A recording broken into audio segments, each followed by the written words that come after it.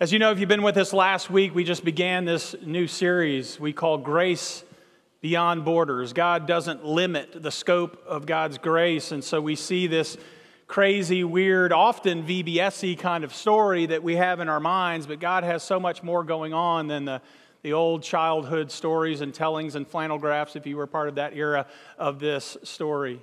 Last week we saw this picture of a pretty odd and, let's be honest, repulsive prophet.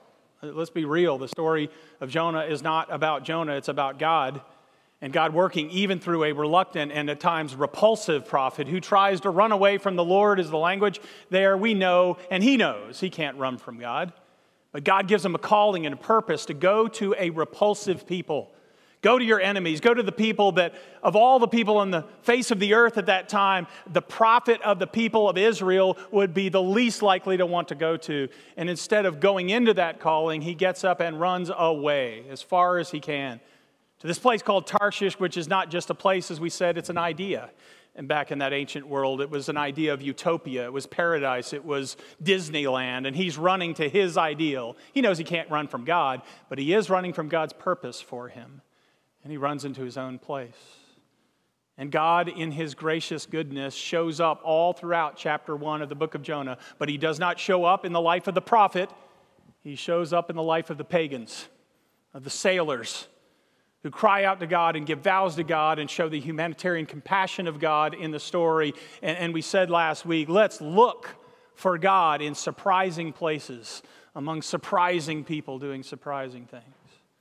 We left off that chapter 1 with the scene of them reluctantly throwing him overboard and left him literally in the ocean for a while there. So let's pick up the story. If you have your Bibles or your devices, we're in Jonah, very last verse of chapter 1 and then chapter 2. Jonah 1, verse 17.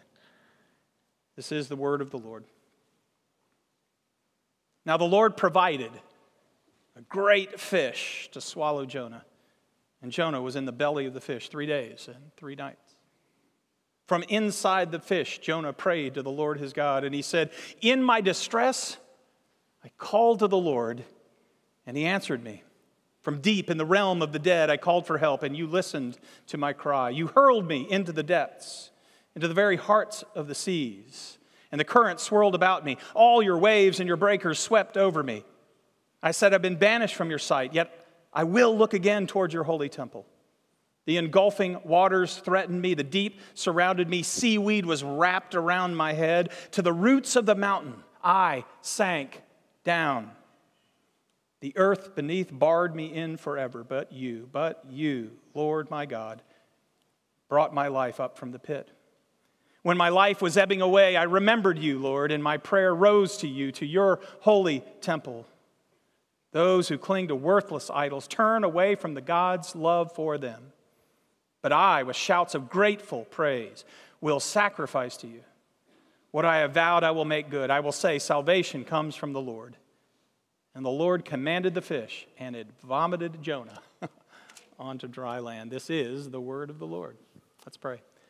Father God, I pray as the psalmist did so many years before, may the words of my mouth and the meditations of our hearts be acceptable in your sight. O Lord, our rock and our redeemer. Amen.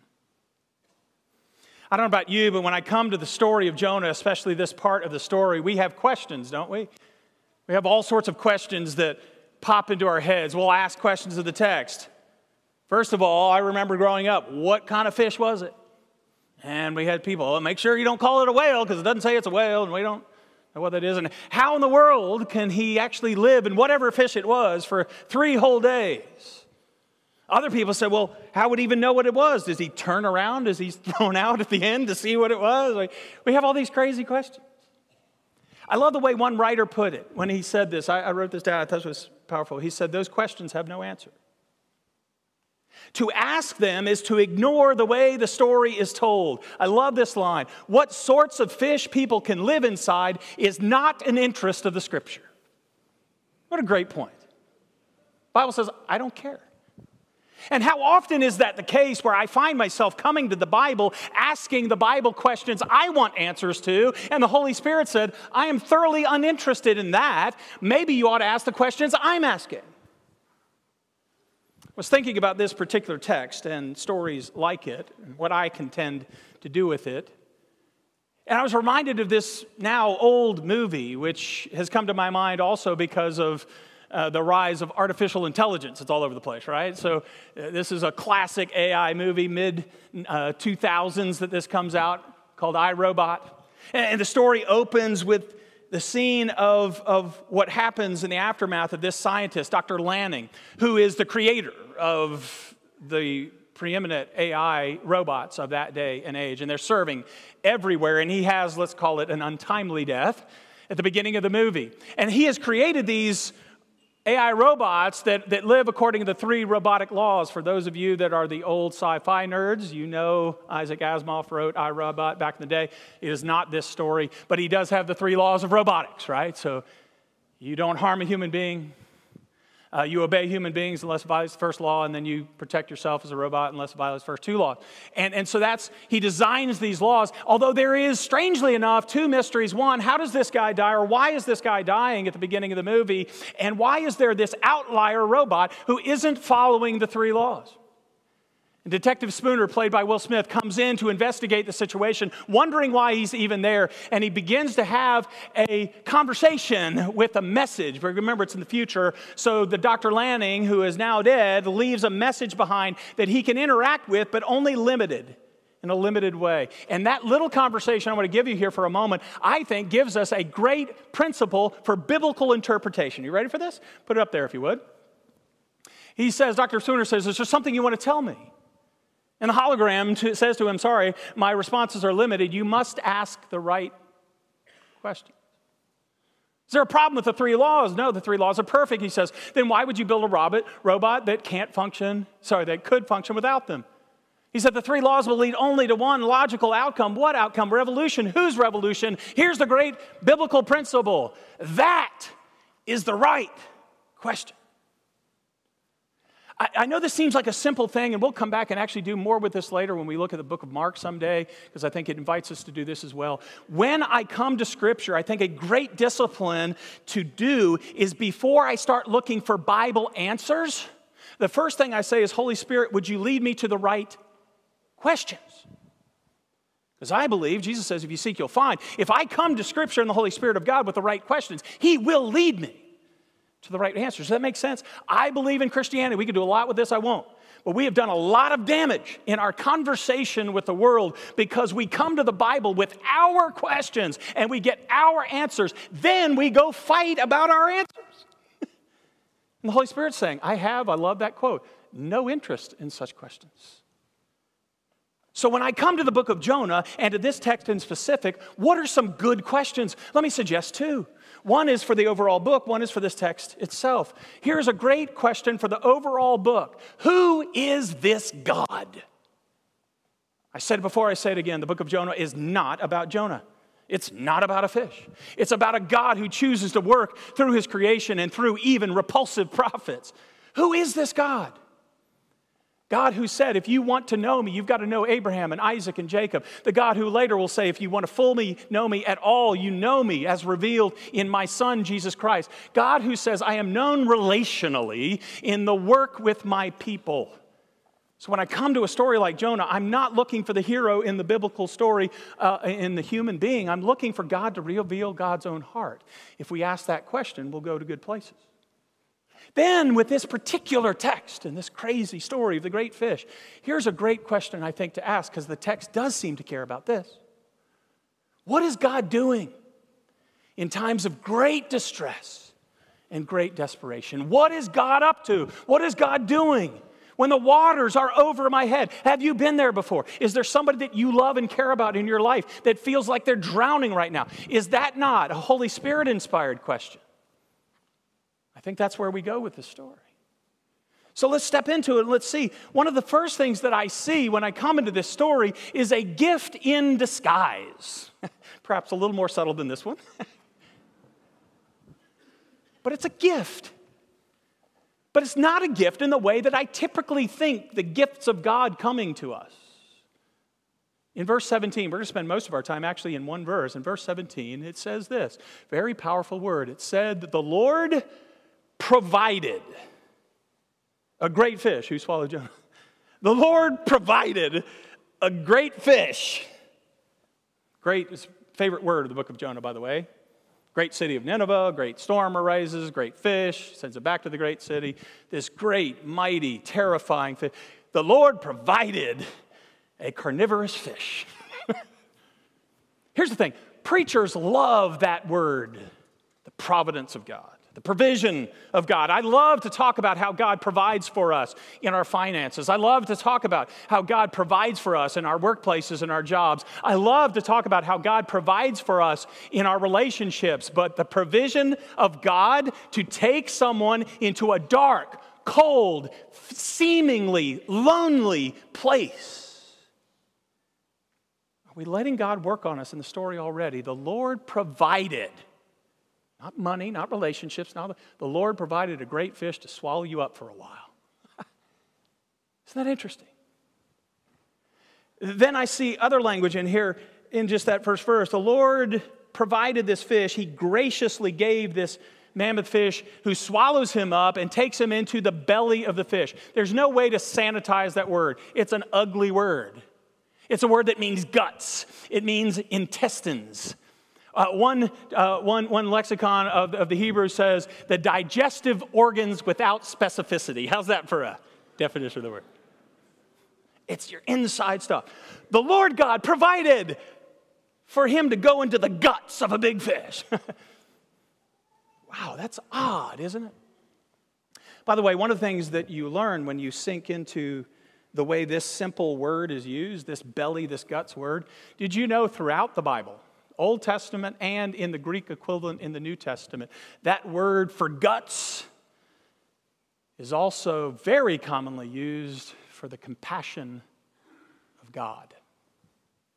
If you're a King James reader by any chance from time to time, I grew up with that, don't read that very much anymore, but it will literally do it even offensively. I could give you 1,000 examples. My favorite one is Philippians chapter 1, verse 8, where Paul is trying to describe God's love that God gave Paul for his church in Philippi. And he said, only God can tell you how I long for you with I'm going to King James it, the bowels of Jesus. How is that? What?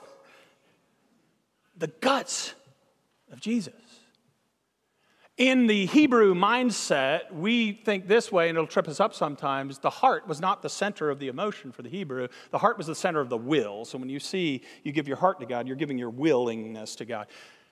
The seat of the emotion and compassion was your gut. And so Jesus comes and he sees the crowd that has not eaten and is like sheep without a shepherd, and it says he is moved in his guts for them. Isn't that interesting? The Lord provided this dark, cold, lonely, ugly place, and God takes him into the guts of a great fish. And somehow the words of provision and the words of compassion are inviting us to think the unthinkable, that sometimes the gift and the grace of God is the distress. Or at least that's the beginning. Not that, this bad thing is a good thing, but in the midst of it, in the belly of the distress, it is actually the beginning of the gifting of God. Historians and those who have practiced Christian spiritual formation for years have a word for this. I've mentioned it before. Let me say it again. It's called liminal spaces.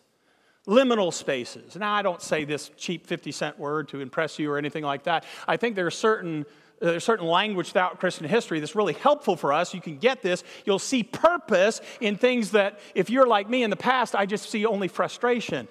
By the way, this has actually become kind of a term of art in the art world. It goes around a little bit. People take pictures like this. They call them liminal spaces. Liminal space is literally an in-between place in life. It's when you are not where you were, listen to me, and you are not yet where you're going to be. And so liminal spaces physically are like hallways.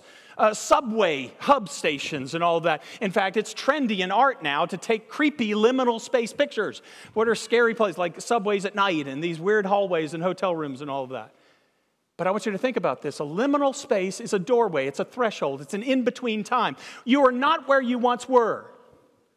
Jonah is no longer in the place where we saw in 2 Kings. He's preaching the great sermons that everybody's clapping for. He is not yet where God has called him to be. He is in a liminal, in-between space. And God says, are you ready for this? Sometimes the in-between space, the belly guts places, are actually the beginning of my grace. How is that true? One more little bit of language in verse 17, and we'll move on. Did you notice the timing? How long was he in the liminal space? Well, how long was he in this in-between threshold time? For 3 days, and the text goes out of its way to say, and 3 nights. Why the emphasis on 3 full days? Yes, we can rush to the New Testament, and Jesus will pick up on this as well, but all you have to do is know a little bit about the way that they spoke in the ancient world. In the ancient world, they had an expression for what they called the journey from the land of the living into the land of the dead, which they called Sheol, which is actually in the text. It might not be translated literally in yours.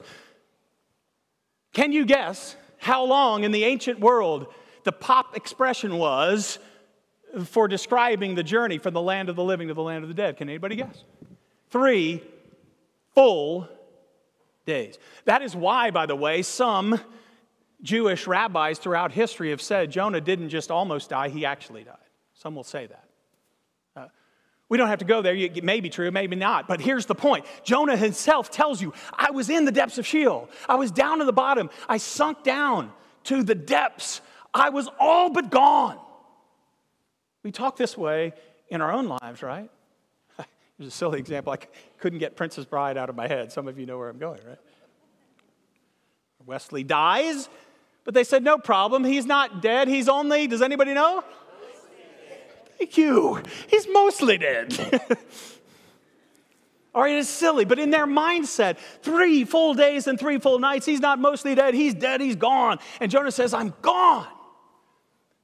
Or the way one commentator says, here's a way that we might kind of spill it over into modern language. We might imagine a rescue team on a mountain after an avalanche goes and they're trying to dig out a skier who has been piled under by the avalanche. And they get him, and he's on down to his last breath, and they'll pull him out, and they look to somebody else. Did you save him? Yes, but he was 6 feet under. You get the language? Now, that might literally be in the case. He might have been 6 feet under. What they were saying is he was all but dead. If we didn't get the shovel in that moment, he was gone. Do you feel what's going on in verse 17? The grace of God said, at the brink of the moment you were most underwater, I made new life possible. The gift of God, I know it's staggering to believe, but did you know those gut places, those waiting times, those liminal spaces sometimes are long, more than 3 days? Do we have the capacity to imagine that is actually the beginning of the grace of God? And he's taking us to a place of life that we maybe wouldn't get to if we weren't in that in-between space. Does that make sense? Sometimes we won't leave where we were in order to get where God wants us to be until we go through the distress of the belly of the fish. Does that make sense? Okay, sometimes, I'm not saying God inflicts everything in our lives, but God is sovereign over all things in our lives. And when we are going through distress, you don't just have to wait for God to get you out. You can trust that God is in the belly with you. And that becomes the turning point in the story, does it not? The turning point of the story, I just love this about our God. The turning point of the story is the cry of a desperate heart. What does he say in verse 2? Gosh, this could be a verse just to blaze onto our walls. Because, you know, people come into spiritual communities all the time, and we look good, and we play it well, but there is angst going on, and sometimes we're right in the middle of the belly, of the guts of it all. You know what it says in verse 2? In my distress, I called to the Lord, and he answered me. That's our God. In my distress, I called to the Lord, and he answered me. I don't think Jonah would have made this call. We saw him in desperate straits in the first chapter, but he does not speak a word to God until he is taken into the liminal space. And it compels him to do what we'll see here in this chapter and in the next chapter. The center of the book of Jonah is about this term that we've used in Christianity for a long time, but I want us to see it and to feel it. The term is repentance. But I've said this before, I will say it again and again and again. Repentance is not one moment before you come to Jesus Christ saying, yeah, I blew it in the past, and I got sins in the past, and I want to say I'm sorry for that, and give it to Jesus, and I'm done repenting, now I'm just going to follow Jesus. No, repentance, listen to me, is a directional term. God is not static. God is always moving. Jesus said, my Father's always working. He's headed somewhere. Now, here's the thing. If God is going this way and I'm going over here, then what do I need to do to get back where God's going? God has to what? Turn me. That word is the word repentance. And that's what happens here in the depths of the fish. He turns, he says, towards the temple of God. Now, not literally, but he's turning to God, and God answers. Think about it this way. Jonah, at least in two different ways in the book of Jonah, in the book, are going the wrong direction. We talked about one of them last time. I don't have the picture for you, but I want you to imagine. Okay, so Jonah's hanging out right here in the Holy Land, right? And God calls him up here to go preach a warning to the people he despises. And what did Jonah do? Goes down to the port of Joppa, and then he starts going this way. And I told you I had to search to find a map where Tarshish was still on the map because it was so far away. First wrong direction is he goes, the text says, away from God. Now again, we said you don't run away. He knows he can't run from God. He's running from God's purpose. You can do that. He's running from God's calling. You can do that. He's running from God's way. You can do that. And that's what he tries to do. So the first wrong direction of Jonah, he's going away from the purpose and the calling of God. But the second one, I credit a teaching that I heard recently, and I went back, I'm like, oh yes, this is here. Did you hear throughout the first chapter and the second chapter, there's another direction Jonah keeps going. Did anybody catch it? Down. So again, he's here. God says, I want you to go up to Nineveh, and I want you to go to preach a warning. But what he does, and it says in verse 3 of chapter 1, he went down to Joppa. Then he gets on a boat, and he's sailing for Tarshish. He's out in the middle of the ocean, and the waves get kicked up all over the place, and the sailors are on top. I thought, just for fun, I'm going to go do this, because I told Luke I would. I'm going to get in the boat. So they're in the boat, and the waves are kicking all over the place. They're on top of the boat, doing all the work they do. Does anybody remember in verse 5, chapter 1, where it says Jonah was? Literally down in the hold of the boat. And now what does it say in verse 6? He sinks, and he says in verse 6, I sank, help me. I sank down to the roots of the mountain. Feel it. God is painting for us. When we move away from God's purpose and direction and passion for our lives, it isn't just a move away, it is a sinking down. And he's not a cosmic cop that's throwing lightning bolts from heaven. I know he does some of that in the story, but that's actually him disciplining and rescuing him. When we move away from God's purpose, we sink. And trust me, those of us who have tried it, you don't want to go there.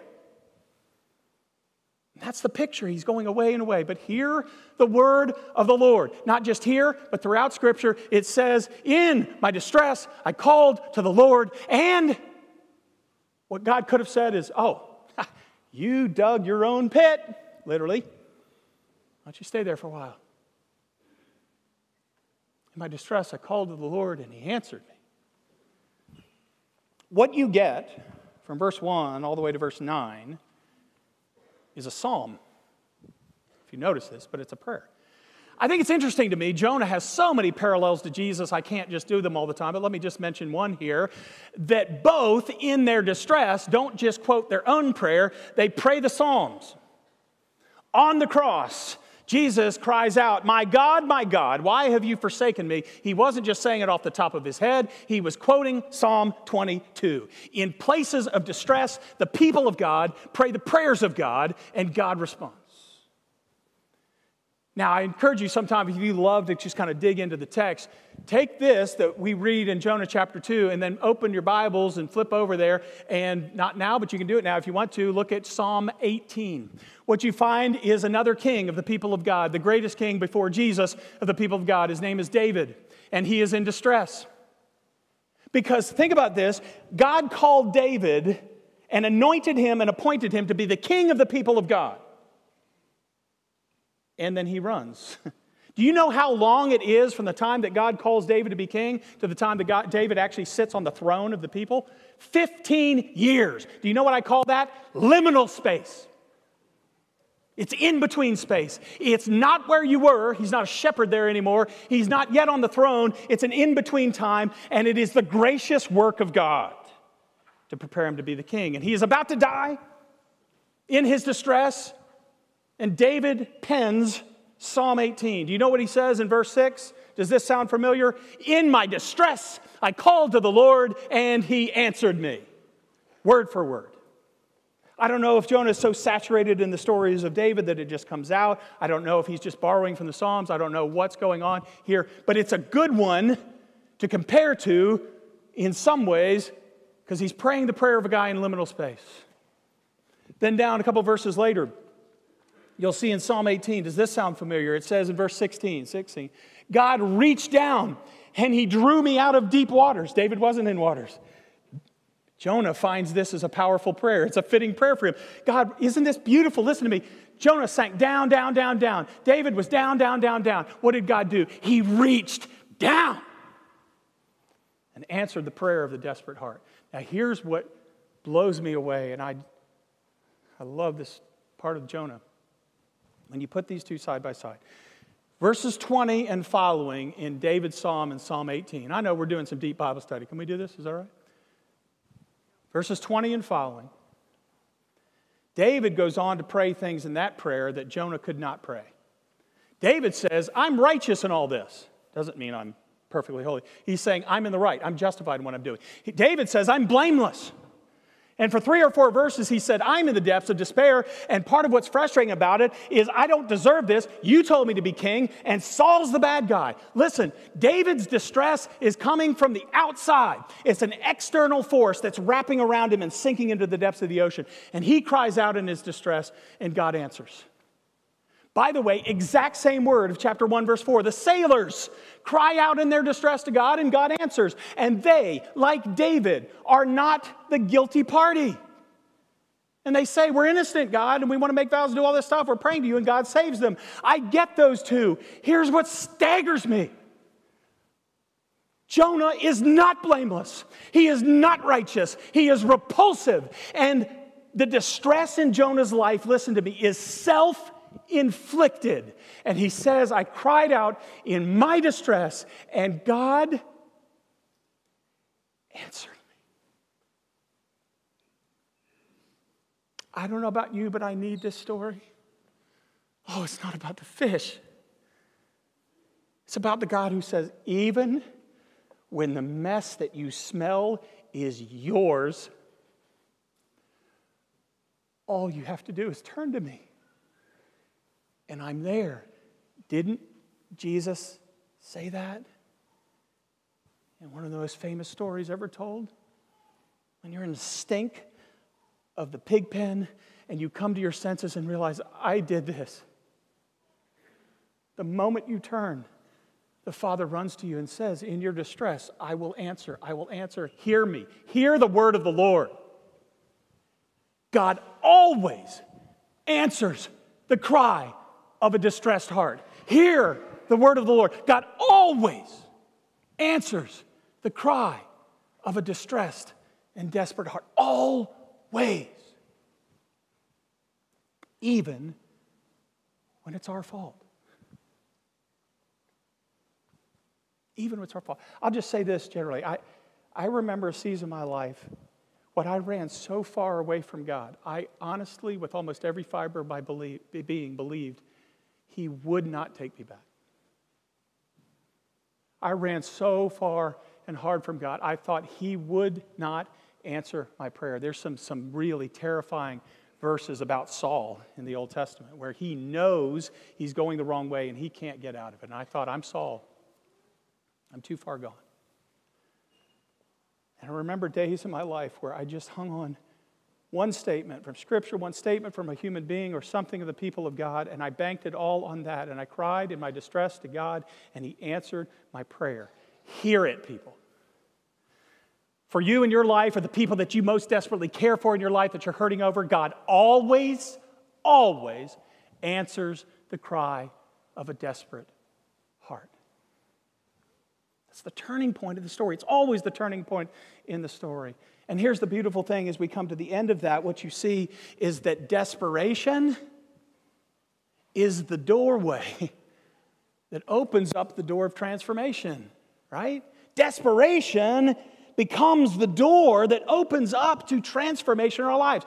Jonah is changed in the story. Other people are potentially changed, people that are hearing the story even now. Now, by the way, let's not clean it up too much. Jonah doesn't get a whole lot better. This is the high point of Jonah in the story. Can I just say that? It is the high point. It's the best he gets, and it's not all that great. But he is changed. A couple things you notice. Do you notice what he's doing at the end of the story? It's so beautiful how God tells the story. He's doing two things. First of all, he is crying out his distress for the Lord. In chapter 1, we were waiting for somebody to do it, and it wasn't Jonah, it wasn't the prophet, it wasn't the saint. Who was it that did it in chapter 1? The salty sailors, right? The pagans. What does he do at the very end of the chapter? It says, I'm renewing my vows. I'm owning my commitment to God. Who is it in chapter 1 that makes vows to God? It's not the prophet. It's not the saint. Who is it? The pagan sailors, right? We're waiting on the people of God to catch up on the grace that are going on outside.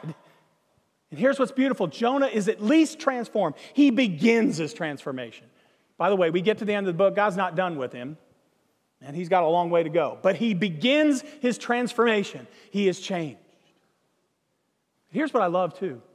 Tucked in there, verse 8, he says, look, those who turn to worthless idols are forfeiting the hesed, steadfast, never giving up love of God that could be theirs. Here's what I love. When God answers the desperate cries in our lives, you see it here and you see it throughout the book of Psalms. The thing that happens is people can't shut up about it. Every time in the Psalms that God delivers somebody, the next thing they do formally, it's called a call to worship.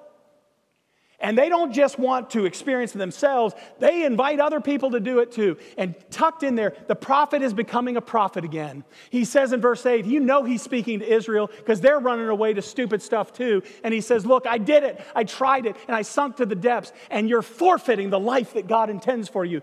Jonah is saying to them in one line, please, don't have to get swallowed in the guts of the great fish before you turn in God's direction. Isn't this beautiful? God says, I'm going to let you experience my miraculous deliverance. Why? Because God says, I know it never stays put. When you receive it, you can't help but to what? To then share it with other people. One little quick note and we'll wrap up. I just got to say something about this last line. And then God vomits him up on the beach. Let's be honest, we know this. God redeems and God delivers. Sometimes it's messy, isn't it? Sometimes it's an absolute mess. God says, I'm going to redeem an entirely broken, sinful, and rebellious world, and I'm going to do it through the blood of my Son. Redemption is messy business. So if it stinks a little bit and it's hard a little bit, I get it. That's the way of God. But hear the word of the Lord. God transforms lives of people who are willing to receive the gift of desperation and then pass it on to other people. I can't help, this sermon is really in honor of a friend of mine who taught me about this. I'll call him Tim. That's not his name. And he hates recognition. And he hates anything public. He doesn't live here. But so I won't give his name. I won't give his picture. In fact, the closest thing I'll give you is a picture of somebody that I met through him and through his work. Her name is Judge Denise Andre. And she is a judge in Tennessee who works in DUI court. So there's a phenomenal program there in South Nashville. I got connected to that work because I came in, I was working as a chaplain, and our chaplaincy program worked with folks that were here. But I love it. They give alternative sentencing to people with DUIs or other impairment-related offenses, and they really want to rehabilitate people, and Judge Andre has been on the lead of this. But my friend Tim has been the centerpiece, one of the flagship volunteers, contributors to this, the work with that for years. I remember going to a fundraiser. Tim introduced me to Judge Andre. It was an honor to meet her and all the work that she did. But Tim has been the one for years pouring out his time and his life and his money to do this. And the reason he shares that deliverance is because he received that deliverance. He is double-digit sober in Alcoholics Anonymous. And I remember him telling the story one time about, I would call it a Jonah 2:7 moment. When he's sitting at the bottom of the mess, in the bottom of the ocean, he said, I remember my 50th birthday. And I was in an absolute mess because not just my alcoholism. What he would tell you, he said, my bigger problem was pride and a completely self-centered life. Alcoholism just fit in. Our addictions usually fit into those kind of things. Pride and completely self-centered life. And he said, I remember when I turned 50 years old, I was sitting alone in a hotel room. Lost his wife, lost his jobs, his opportunities, lost almost everything in his life. He said, I was sitting alone in a hotel room the day I turned 50 years old. He said, I got not a single text, not a single phone call saying happy birthday. What I love is he was telling us that story on his 60th birthday. Because in the liminal spaces of those times of his life, God gave him, and he taught me these words, the gift of desperation. He said, I had the gift of desperation, and I cried out to God, and my life has never been the same since. And it was so powerful to me to hear on his 60th birthday, he showed us his phone, which was blowing up with people saying, happy birthday, and we love you, and thank you for the work that you've done in our lives. And then he was sitting in a room full of people celebrating his 60th birthday. He often would tell the joke. He would say something about he and his wife would be bantering and talking about stuff, and she would say something goofy or silly, and he would say, you ought to see my first wife.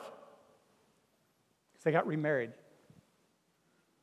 And they spend their lives in his retirement years pouring out the gift to other people that God gave him in his own life. His very house is a refuge for shipwrecked lives.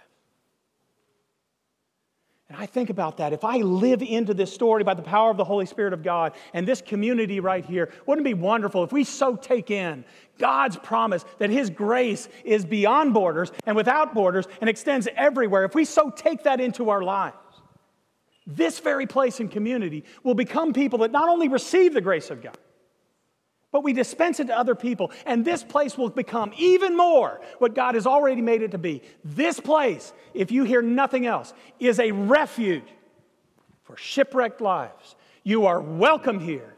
And anybody in this place is invited to cry in desperation to our God. Or some of you are here today to cry out for another person in desperation to God. Hear the word of the Lord. I cried in my distress, Lord. And you answered me. Father, that's our prayer. Sometimes we forget. I know, God, we forget sometimes. I do. I'll just speak for me. That is the body of Christ, is the redeemed people of God. Sometimes we approach the world with superiority and judgment as if we've got it all together. No, we are always desperate. We wake up every day in the depths of despair without your Son, Jesus.